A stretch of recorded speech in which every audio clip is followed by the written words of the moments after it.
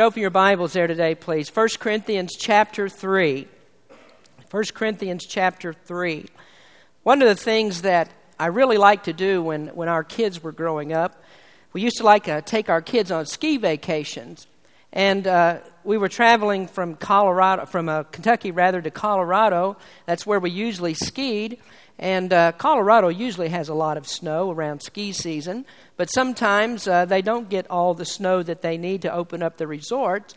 But we're like most families. We had to plan our vacations just like everybody else does. And so when we planned a ski vacation, we had to go whether the ski report said that there was any snow or not. So we'd pile all the kids into the car, we'd hit the highways, and all the way we'd be praying, "Let it snow, let it snow, let it snow." And we wanted it to snow because we wanted an abundance of snow in order that the skiing would be good.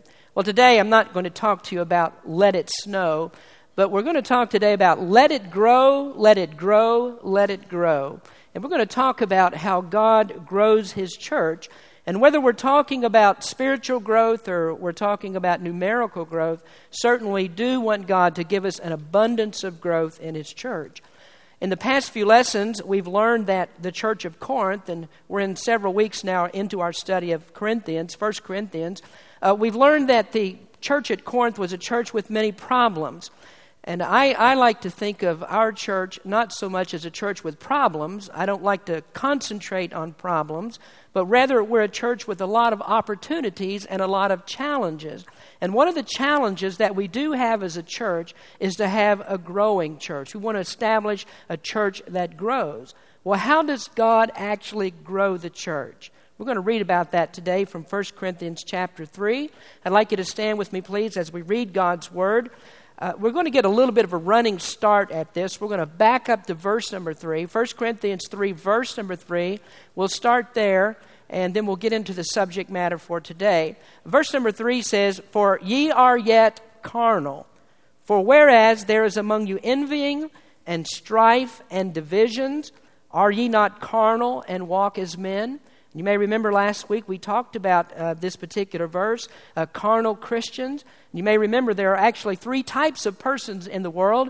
There are those that are natural people. These are people that don't know the Lord Jesus Christ as Savior. They're lost. Then there are Spirit-filled Christians, and that's what all of us want to be. And then there are carnal Christians. And these are Christians that are divisive, and they argue over petty, insignificant things. Verse number 4, "For while one saith, I am of Paul, and another, I am of Apollos, are ye not carnal? Who then is Paul, and who is Apollos, but ministers by whom ye believed, even as the Lord gave to every man?" You might want to underline the word ministers in that verse because there it simply means servants. We are servants. Verse number 6, Paul begins to explain about the growth. He says, "I have planted, Apollos watered, but God gave the increase. So then, neither is he that planteth anything, neither is he that watereth, but God giveth the increase. Now he that planteth and he that watereth are one, and every man shall receive his own reward according to his own labor. For we are laborers together with God. Ye are God's husbandry, ye are God's building." Our Heavenly Father, we thank you for the good folks who've come out today to hear the preaching of your word. We thank you, Lord, for what's taken place in our service already, for the good singing and for the recognition of our veterans. We just thank you, Lord, so much for all of this. We pray now that you might bless this message as we bring it today. In Jesus' name we pray. Amen. You may be seated. As Paul begins this discussion about how to grow the church, I think that he wants all eyes to focus on one thing. Paul wants us to get our eyes on the Lord Jesus Christ and to focus on God, who's the one who really gives the increase in the church. What we need to do is really take our eyes off the personalities of the church, all the individual personalities. Stop looking at how talented that we are, what we're able to do. Don't think about the great church programs that we might be able to implement. And don't let us think about the clever way that we're able to manipulate people and to bring them in. But rather what Paul wants us to do is focus entirely upon God because He's the one who's to receive all of the glory. Well, God, of course, does use human instrumentation in His work. And whenever you start getting humans involved in things, there's always the problem of personalities. There are people that really want to take the credit for what God does. And Paul is going to address that in this scripture today. And I believe in verse number 5, Paul is telling us, and he's defining us, first of all, the kind of person that God blesses. There is a particular kind of person that God blesses and one that God uses to grow His church. Now, the problem here is an obvious one. Paul had established this church. There were people that were old-timers in the church. They were there back at the very beginning when Paul came. He delivered the gospel to them, and they had a strong attraction to Paul. They had a bond with him because he's the one who first gave them the gospel of Christ, and they were saved under his ministry. But the truth about Paul is that he was not really a great preacher. And Paul admits what people had been saying about him. We've talked about this in the last few messages, but here was a culture with people that had great oratory skills. And Paul admitted that people did say about him, "You're a pretty good letter writer, Paul. And when you write these letters to us, they are weighty. They do contain deep doctrinal truths, but unfortunately, your speech is contemptible." In other words, you're just not that great of a preacher. Now, Paul was not a polished orator like the Corinthians were used to. I mean, they were used to those great orators, those great philosophers. They could deliver those great flowery speeches and motivating speeches. And here along comes a young, charismatic preacher by the name of Apollos. And he comes into the church, and there are people who really liked Apollos. And there were people who started lining up behind Apollos, and some of them lined up behind the Apostle Paul, and there began to be divisions in this church. So some really liked Paul, some really liked Apollos. And so what you have in this church is preacher groupies. And Paul was really upset about that. And so he wrote to them and he says, "Now you are acting like baby Christians." They were dividing up into all these little groups. You know, it'd be like you saying, "I really like Brother Dalton when he gets up and leads the singing. He's just the best song leader ever." And then somebody else says, "Well, no, when Gary comes up and he substitutes for Brother Dalton, I like him much better." And so you decide that you're going to line up. We are the Dalton supporters, and this group over here says that we are the Gary supporters. And there begins to be a division between you and a contention because of those personalities. Well, here in the church at Corinth, it wasn't song leaders, it was preachers. And they lined up behind their favorite preacher, and Paul says, this is a sign of your immaturity. Now, we have kind of an interesting twist here, because there are some who believe that what Paul did was simply substitute names. Just like I substituted Gary and Dalton, that Paul substituted his name, Paul, and Apollos' name for two people in the church that were actually causing a division. And so there really was a Gary and there really was a Dalton in that church that was causing a problem and a contention among the people because they were lining up behind them. Well, I don't know if that's actually what Paul did. He may have done that just so he didn't have to particularly identify who those two men were. That might be. I don't know if that's the truth or not. But I do know this, that the point is very well taken. Whenever you decide that you're going to pick sides and you divide up over personalities, that is a sign of an immature Christian. And so what Paul says here, I want to show you the kind of person that God blesses. I want to show you the kind of person that God will really use to grow a church. Now, this type of person has two special characteristics. He understands two things very well. The first one is he's one who understands servanthood. Now, let's look at that word that Paul uses in verse number 5. I told you to underline that word, the word ministers. And what Paul says, what am I and what is Apollos but just ministers? No, we see that word minister out on the church sign. We drive by a church and we see the name there, the minister of this church, and we think, wow, that's an important person. That's a big person. That's the person who deserves prestige because of the position that he has. And so he's to be highly respected above everybody else. Well, of course, I think that you ought to respect the pastor. You ought to respect the minister of the church. But that is not the way that Paul is using the word here. Here he's using the word minister as servant. And so if you see that if you were to see that word minister on a church sign, you could just substitute it for it servant. And what it actually means is somebody who's like a waiter. And I mean somebody who waits on tables. And that's what Paul says. We are ministers, we are waiters, we're servants of the Lord Jesus Christ. Now, if you really want to look into the etymology of this word ministers, you'll find out that what it actually means, if you go back even further, it means under-rowers. Well, what's an under-rower? And that's under-rowers, not under-roos, but under-rowers. What is an under-rower? Well, back in the ancient times, the Greek ships would have 3 tiers of rowers on a ship. They would have 3 levels there, and these 3 levels had all these slaves that were rowing those Greek ships. The under-rower is the rower who's on the bottom of all those rowers. He's the last one. He's the lowest of all the slaves that are on that ship.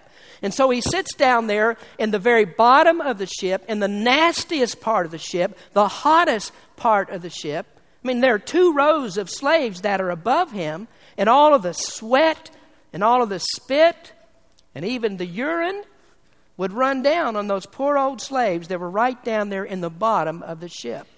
These are also the slaves that had the shortest stroke on the oars. I mean, the oars above them are longer. They have the shortest stroke, and so that means they have to row harder in order to keep up. So these are the guys that are really sweating it out right down there in the bottom, in the worst part. And this was not a glamorous job. Now look at this and the way that Paul is applying it here. Whenever a preacher decides that he's going to add glamour to his job, and he decides that I have to be the one up front, I have to be the one that all eyes are focused on, I'm the big man in this church, I have to have power and prestige, he's not using the word the same way that Paul uses it in the scriptures here. Paul is saying here that the preacher is nothing but an instrument of God. It's the instrument that God uses. And so what Paul says, when you brag on us because of our preaching, you're bragging on the wrong thing. The person that you need to brag on is God. Give God all the glory because that's where the glory belongs. So Paul says, I'm just the instrument. Bragging on Paul would be like going to the hospital and having an operation. And then when you have that operation, you come out of the operating room and you get ready to head home and you tell all of your friends, you know something? That hospital there, they have the best scalpels of all the hospitals in town. They have the cleanest and the brightest, the shiniest scalpels. Well, you don't do that, do you? You don't brag on the scalpel, you brag on the surgeon. And you talk about what a fine job the surgeon did because the scalpel is just the instrument that the surgeon uses. And this is what Paul is saying. I am just the instrument that God uses. And so if you want to brag on somebody, don't brag on me. Brag on the Lord Jesus Christ. He deserves all the glory. So a person that God uses is one who knows exactly where he stands in God's scheme of things. He understands what it means to be a servant. Then next, this person is also one who understands spiritual gifts. Now, Paul will have a lot more to say about spiritual gifts later on in the book. When we get to those chapters, we're going to deal with it in more detail. But if you'll look at the last part of verse number 5, he says again, even as the Lord gave to every man. And what he's saying is that the source of all good gifts and the source of all graces that a Christian has, these come from God. We don't add anything to this. God is the one who supplies it all. And he means then that God has given every person a gift in the church. He's given certain jobs for us to do, and he wants you to do that job. Now later on in chapters 12 and 13, a little bit more, Paul's really going to get into this idea of spiritual gifts. But Paul is saying here that God has given you one or more spiritual gifts, and the thing that you are to do in God's church, you are to minister or you are to serve according to the gift that God has given. So God gives these specific gifts in order to serve him in the church. So about Paul, he says, Apollos really is a good preacher. And so God has given him the gift of preaching. To Paul, he given the gift of teaching and the gift of apostleship. And so Paul says, don't give me any credit for this because God is the one who deserves the credit. So if you are here and you're a member of Berean Baptist Church, you need to understand that God has given you some kind of a spiritual gift. He's given you some ability that you can serve Him in His church. Now, God doesn't gift everybody the same one, and He does the same way, and doesn't give everybody the same amount of gifts. But everybody has a gift that God has given to serve. I love this illustration that I read about or heard about recently. There was an elderly lady in a church many years ago, and she thought that her usefulness to God was over. She's old. She can't keep up with what the young people are doing, and she just couldn't find a ministry where she could be used in her church. And so she began to look for a ministry, and she found one in which she could be used by God. What she decided to do was she started to take gospel tracts, and she would wrap those tracts around a piece of candy. Then she would wrap that whole package in brightly colored cellophane in order to pass them out. Now, the only problem is she's an elderly lady. She can't go out and walk up and down the streets to pass these out, so she has to have a way of distribution. So she gave those gospel tracts and that piece of candy to a young ministerial student. He was going to school in a seminary some distance away, and he had to travel the rural highways in order to get there.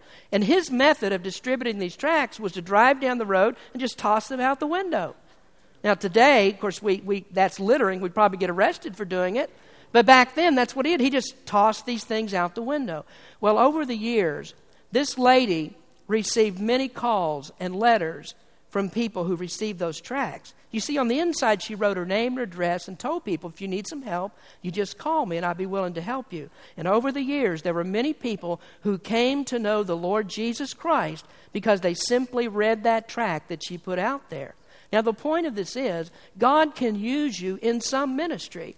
What you need to do is find out what that ministry is. And it doesn't make any difference how old you are or how young you are. If you've been saved by the Lord Jesus Christ, God can give you a ministry in which you can serve His church. And this is what God expects from us. Well, not everybody, as I said, can have the same ministry. This lady affected hundreds of people by passing out tracts, and maybe you can't do that, but there's something that you can do. So here is a person, the one that God blesses, the one who understands servanthood, and he's also the person who asks, what can I do to serve God in my church? And so he understands spiritual gifts. Now, I might want to ask you the question, do you understand what your spiritual gift is? And right now, you may not even know.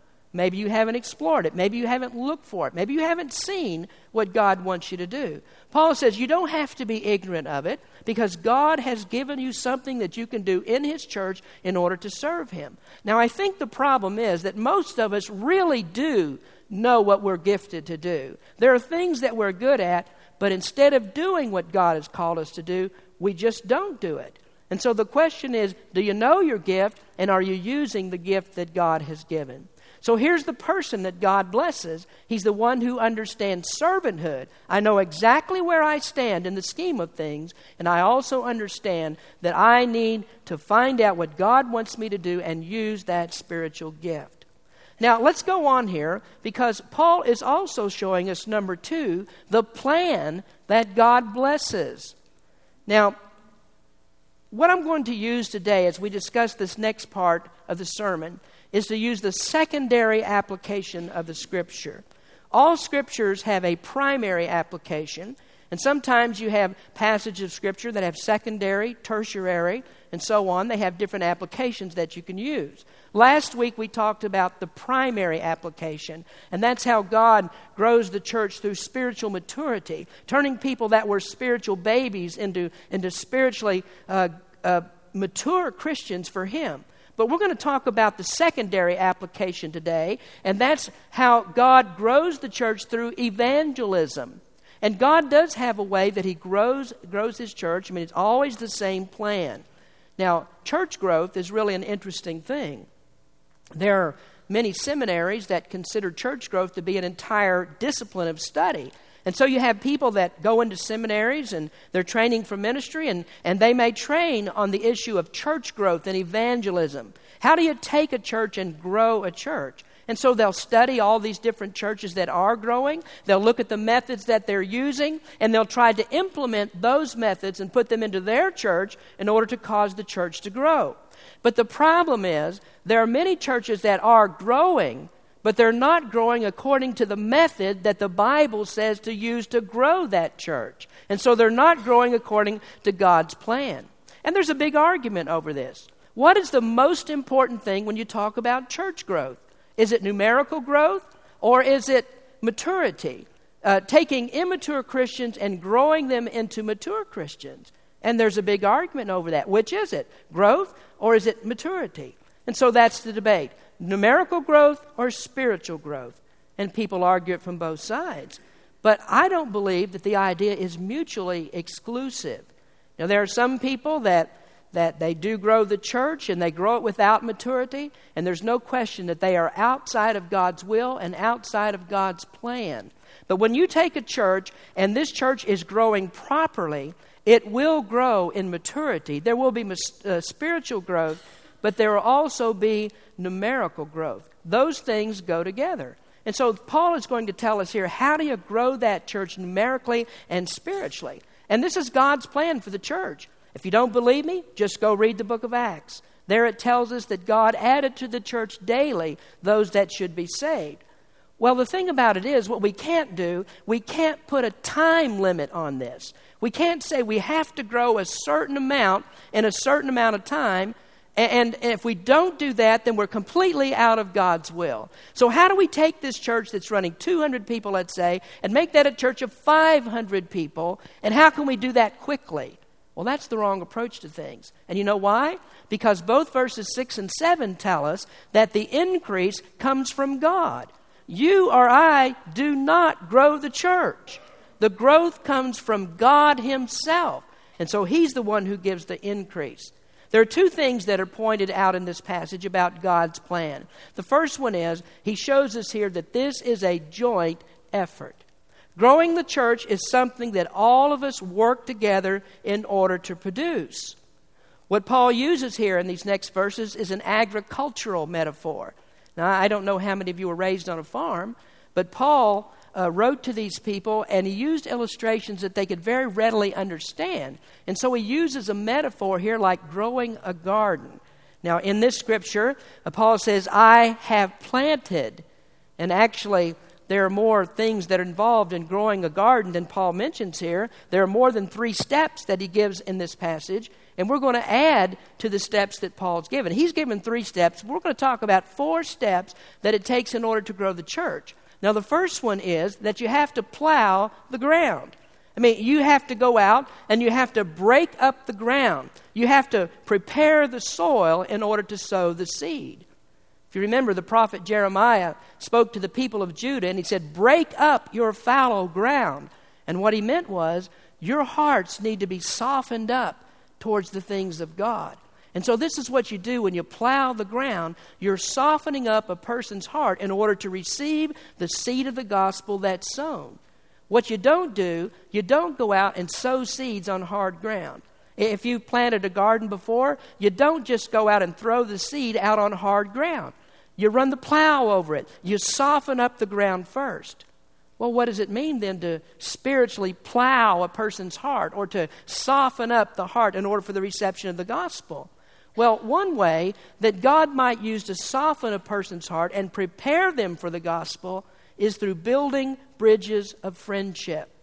And what I mean by that is establishing a relationship with people.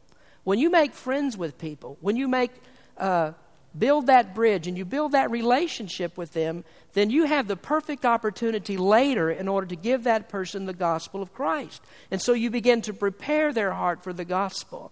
Now, you might be a person in the church that you're good at this. You have a ministry of preparation.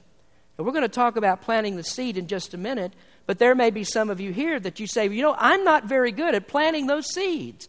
I really don't know how to take a person and give them a 2, 3, 4, or 5 point presentation of the gospel in order to help them to understand how to be saved. I don't know how to take the book of Romans and lead somebody down the Romans road and exactly show them, all those steps and know all the scriptures to put it all together to tell them how to be saved. Well, maybe you're not able to do that, and maybe you have the ministry of preparation, and that's okay. You can build those bridges, you can build inroads into people's lives. How do you do that? Well, it might be when you make a friend with somebody that, you bake them some cookies. You see somebody in the neighborhood that's mowing their lawn, and you come along and you say, can I give you a hand with that? Or somebody washing the car, and you say, I'll help you wash your car. And you just begin to build a bridge of friendship. And what you're doing, you're plowing the ground and making that person's heart fertile for the gospel of Christ. Then the next thing that you do is you plant the seed. In Matthew, Jesus used a parable about a man who went out to sow a field. And he took the seed and he planted it. And there were seeds that fell into all different kinds of soil. In that parable, the seed represented the Word of God, and the soil, the different types of soil in which the seed fell, represented the human heart. And so this person went out and sowed seed on different types of ground. Now, when the heart then is prepared for the message of Christ, and when the seed is sown, then that person is now ready to hear the gospel of Jesus Christ and to believe it. I disagree with some people. And there are some churches who totally disagree with me on this. I do not believe that sowing the seed and giving the gospel is the same gift in all Christians. And there are some who very vehemently disagree with that. And there are some people who say that giving the gospel to people is not even a gift at all. That all Christians are to be involved in that ministry, and you naturally have the talent to do that. I disagree with that. I'm going to tell you why. I disagree because I definitely know people who are better at talking to others one-on-one. They're better at presenting things. They're better at giving the information out than other people are. They're just simply better at doing that. And their ministry of sowing the seed does not invalidate the ministry of people who do the preparing of the soil. Both of those things are needed. But the thing about sowing seed is that you have to sow a lot of seed if you want to have a big crowd or big crop. You see, the more seed that's sown, the more plants that grow. And so if you want to see lots of people come to know Jesus Christ as Savior, then you have to scatter a lot of seed. Well, there's different ways to scatter that seed. We just talked about the elderly lady who sowed seeds by passing out gospel tracts. And maybe you can sow a seed in that way. Maybe you want to take a gospel tract this afternoon, and when you go out after church, maybe you'll go into a restaurant, and as you finish up your meal, you give that gospel tract to your server. Now, I encourage you to do this. Give that server a big tip with your gospel tract, because if you don't, your gospel tract's going to end up in the garbage for sure. So tip them really well, give them the gospel tract, and there you've sown a seed. You may want to leave one at a gas station, at the grocery store, pin one up on a bulletin board somewhere. Sometimes you do it this way. You just drop a word about your church and about the Lord in the daily conversations that you have with people. Well, a person who knows about planting seeds knows that you don't expect all the seeds to pop up at once. Many people do not believe the gospel when you give it to them. Now, does that mean that you're a failure? A farmer... If a farmer felt like a failure every time that he sowed a seed, not every single seed germinated and grew, he'd be a pretty miserable farmer all the time if he felt like a failure because of that. But he doesn't. He just keeps sowing a lot of seed, and he's patient to wait for the harvest. And so this is what Paul means. He says, I planted the seed. So you plow, and then you plant, and the next thing that you do is you water the seed. Paul planted, but then Paul had to leave Corinth. He didn't stay in Corinth for a real long amount of time. He had to leave. There were other places to preach, other churches to start, other people to evangelize, and so he had to leave. And so Apollos came along, and he watered what Paul had sown. So this is the way it works. You may leave a gospel tract for someone to read, and they read that tract, and then someone else comes along, and they begin to speak to that person. And so this person may hear the gospel in another way, but their heart has been prepared. It's been opened. A seed has been sown because that tract has been placed there. They've read that, and now they're ready to receive the gospel of Christ. And somebody comes along and just waters the seed that's been sown. And so when you speak to someone, you may not even realize this, that somebody else has already planted a seed there. And what you're doing is actually watering the seed that someone else has planted. So this is watering, and some of you can be involved in that. Water the seed. But here comes the really good part for everybody. And next comes the harvest. You harvest the crop. I have planted, Apollos watered, but God gave the increase. God made it grow. And when it grows, finally there comes a harvest. Now in this metaphor, the harvest is when that person receives Jesus Christ as Savior. They're born again into the family of God. Now they are the harvest. Now the wonderful thing about this is that it took all the steps working together. It took all of these people involved in those steps in order to finally see that harvest to come. And the point here is the church works towards this, and bringing people into the harvest is a joint effort. Now, sometimes it's true there is one person that does this, but not all the time. And I would say in our church, usually the case is that there are many people that are involved in bringing a person to Jesus Christ.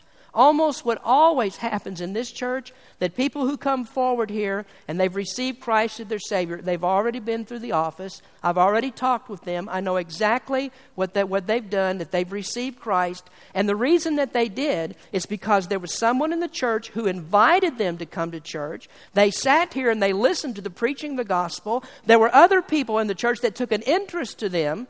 You know, that's why I think it's so important that we have fellowship time and we shake hands and you talk to people that come and visit our church, because people get influenced by that. So somebody took an interest in them, and now through that interest and through hearing the gospel of Christ and being invited to church, now that person believes in Jesus Christ and they come to Him in faith. So it's a joint effort.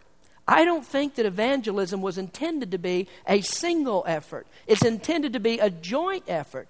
And that's why when Jesus gave the Great Commission, He gave it to all of the apostles as they constituted that first New Testament church. And He gave them the commission to evangelize the world. And He wanted all of them to be involved in that.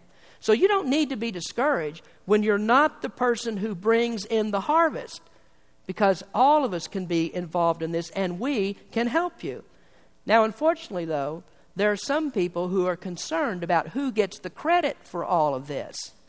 They want the credit. And there are people who want to be soul winners just for the sake of being soul winners and being called a soul winner. And there are people who want to be preachers just for the sake of being called a preacher. There are some churches that if you don't have X number of people that come down the aisle every week for salvation or for some other reason, you are not going to be a part of that church staff. And so you see what happens? They're putting the pressure on the individual performance of people to bring people to Christ when it's really supposed to be a group effort. All of us are to be involved in bringing these persons to the Lord Jesus Christ.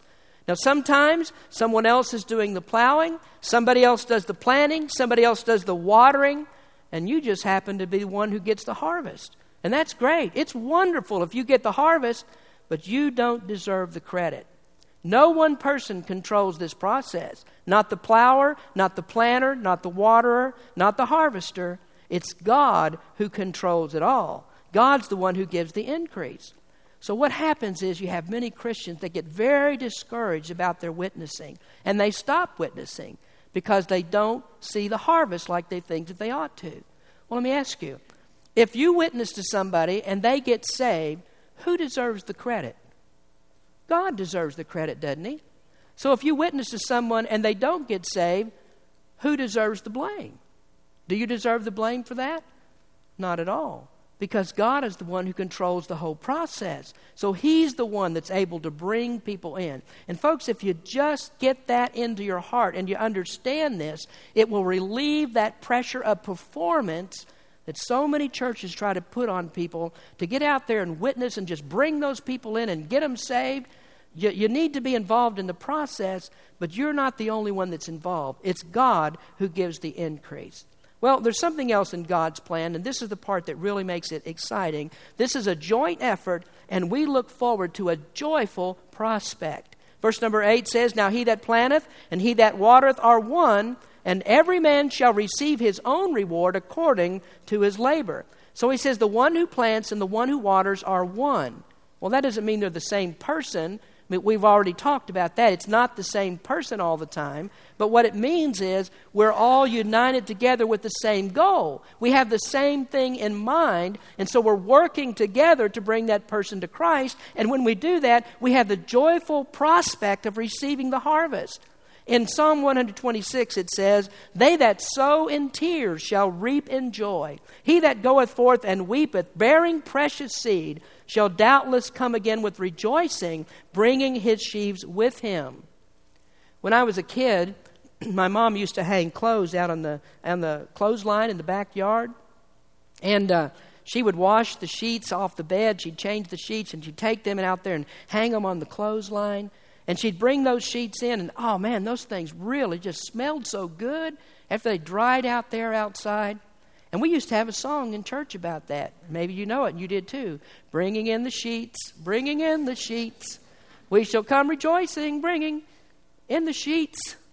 And I used to wonder, why are so people singing about this? Why are they so happy about bringing in the sheets? You may remember I've told you about this before. We sang the song, rescue the perishing, care for the dying, snatch them in pity from sin and the grave.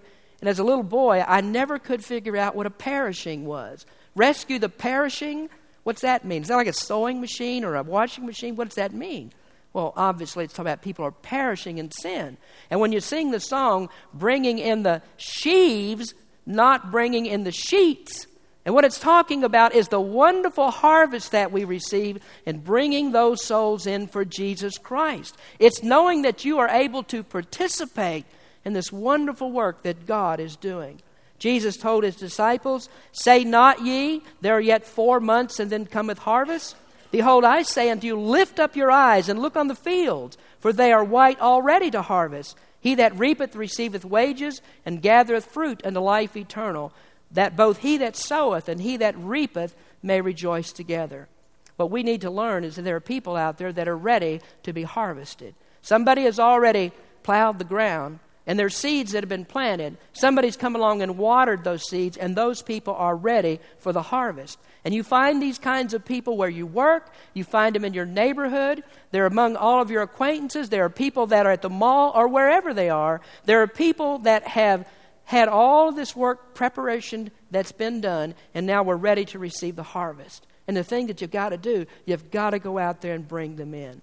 The Bible says that when you are burdened enough, look at that psalm again, "They that sow in tears shall reap in joy." It says when you are burdened enough to weep, when you can go out weeping, then you can come back with songs of joy. And that might be the problem for many of us. We go out laughing, and we go out with a haughty attitude, and instead we come back weeping because nobody's been saved.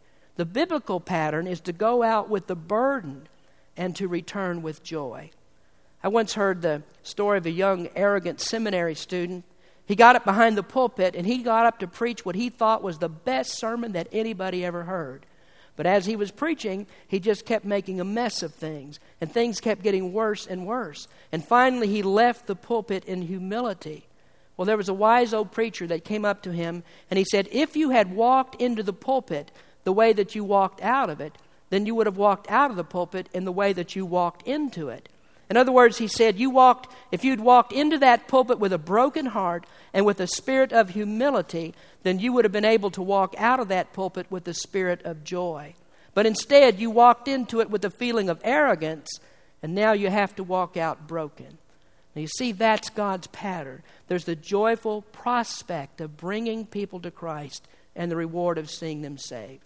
So here we have the person that God blesses, and we have the plan that God blesses. And now finally, we're going to look at the partnership that God blesses. Verse number 9 says, "For we are laborers together with God. Ye are God's husbandry, ye are God's building." The Bible says that we are laborers together, and we have got to work together because, folks, we are on the same team. There's a story told about 2 old warships that were fighting. They were 2 old sailing ships, and they met on a real foggy night where you couldn't see anything. And these 2 ships were firing at one another all night long, and there were many sailors on both sides that had been killed. In the early morning, the fog rose, And these ships discovered that they were sailing under the same flag. They'd been fighting one another. And isn't that what happens a lot of time in churches? We spend our time fighting one another instead of going out there and presenting the gospel of Christ. I mean, we aim our guns at each other. There's a line in one hymn that says, like a mighty army moves the church of God. And someone very wisely said, the church is the only army that shoots its wounded. And there's another one that said, the only time that a church looks like a mighty army is when they head for the parking lot after the service. Folks, what we need to do is stop pointing our guns at one another, because the enemy's not sitting in here. The enemy's out there. We've got to fight him. So at Corinth, there you have a church that's divided. They're into all these little groups. And Paul says to them, you have to work together as a team. And when you work together, that's when God will bless you. Now, if you look quickly at the last part of verse 9, it says, you are God's husbandry. And what that means is you are God's field, and he says you're God's building. He develops that further, and we're going to get into it next week. But what he's saying here is you are clods of dirt in God's field. And one clod of dirt doesn't make a field. It takes all the clods of dirt. And one brick does not make a building. It takes all of the bricks to make the building. Now, I want you to notice then the last statement on your listening sheet today. You were not designed to be one little light shining alone. You see, if you're a Christian, God did not design for you to be alone. He didn't want you to be one single little shining light out there all by yourself. Years ago, they used to measure light in candle power. And one candle power is the power of light with the intensity of one candle. And maybe you've seen these big spotlights that they put out there in shopping center parking lots and car lots and things like that, a huge spotlight. And they used to measure those in candle power. And some of them would have thousands of candle power. Well, here, God has not intended for you as a Christian to be just one candle power. Here in Berean Baptist Church today, we have lots of candle power, probably over 100 candle power right here. And the thing is, we produce more light being together than you can ever produce out there on your own. So God doesn't want you producing one candle power. He wants you to be a part of His church, a body that works together in order to bring the light of the gospel of Jesus Christ to all the rest of the world.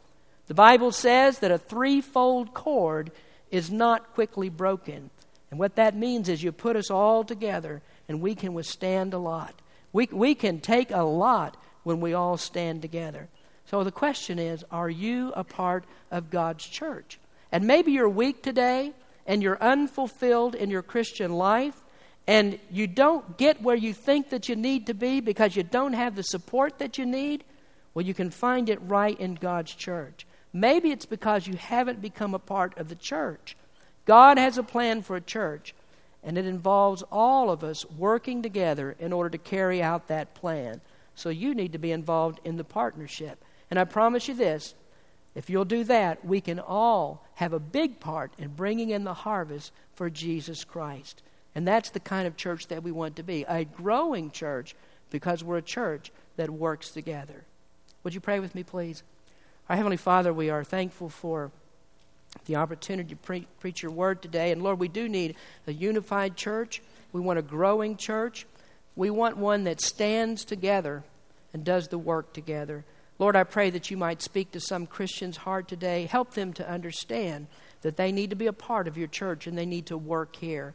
Lord, I ask you that if there's anyone here lost today, they haven't received you as their personal Savior, I just ask you, Lord, to open up their hearts to the gospel today. Help them to understand that Jesus is the one who saves, and He's the one who can change the heart and make it new.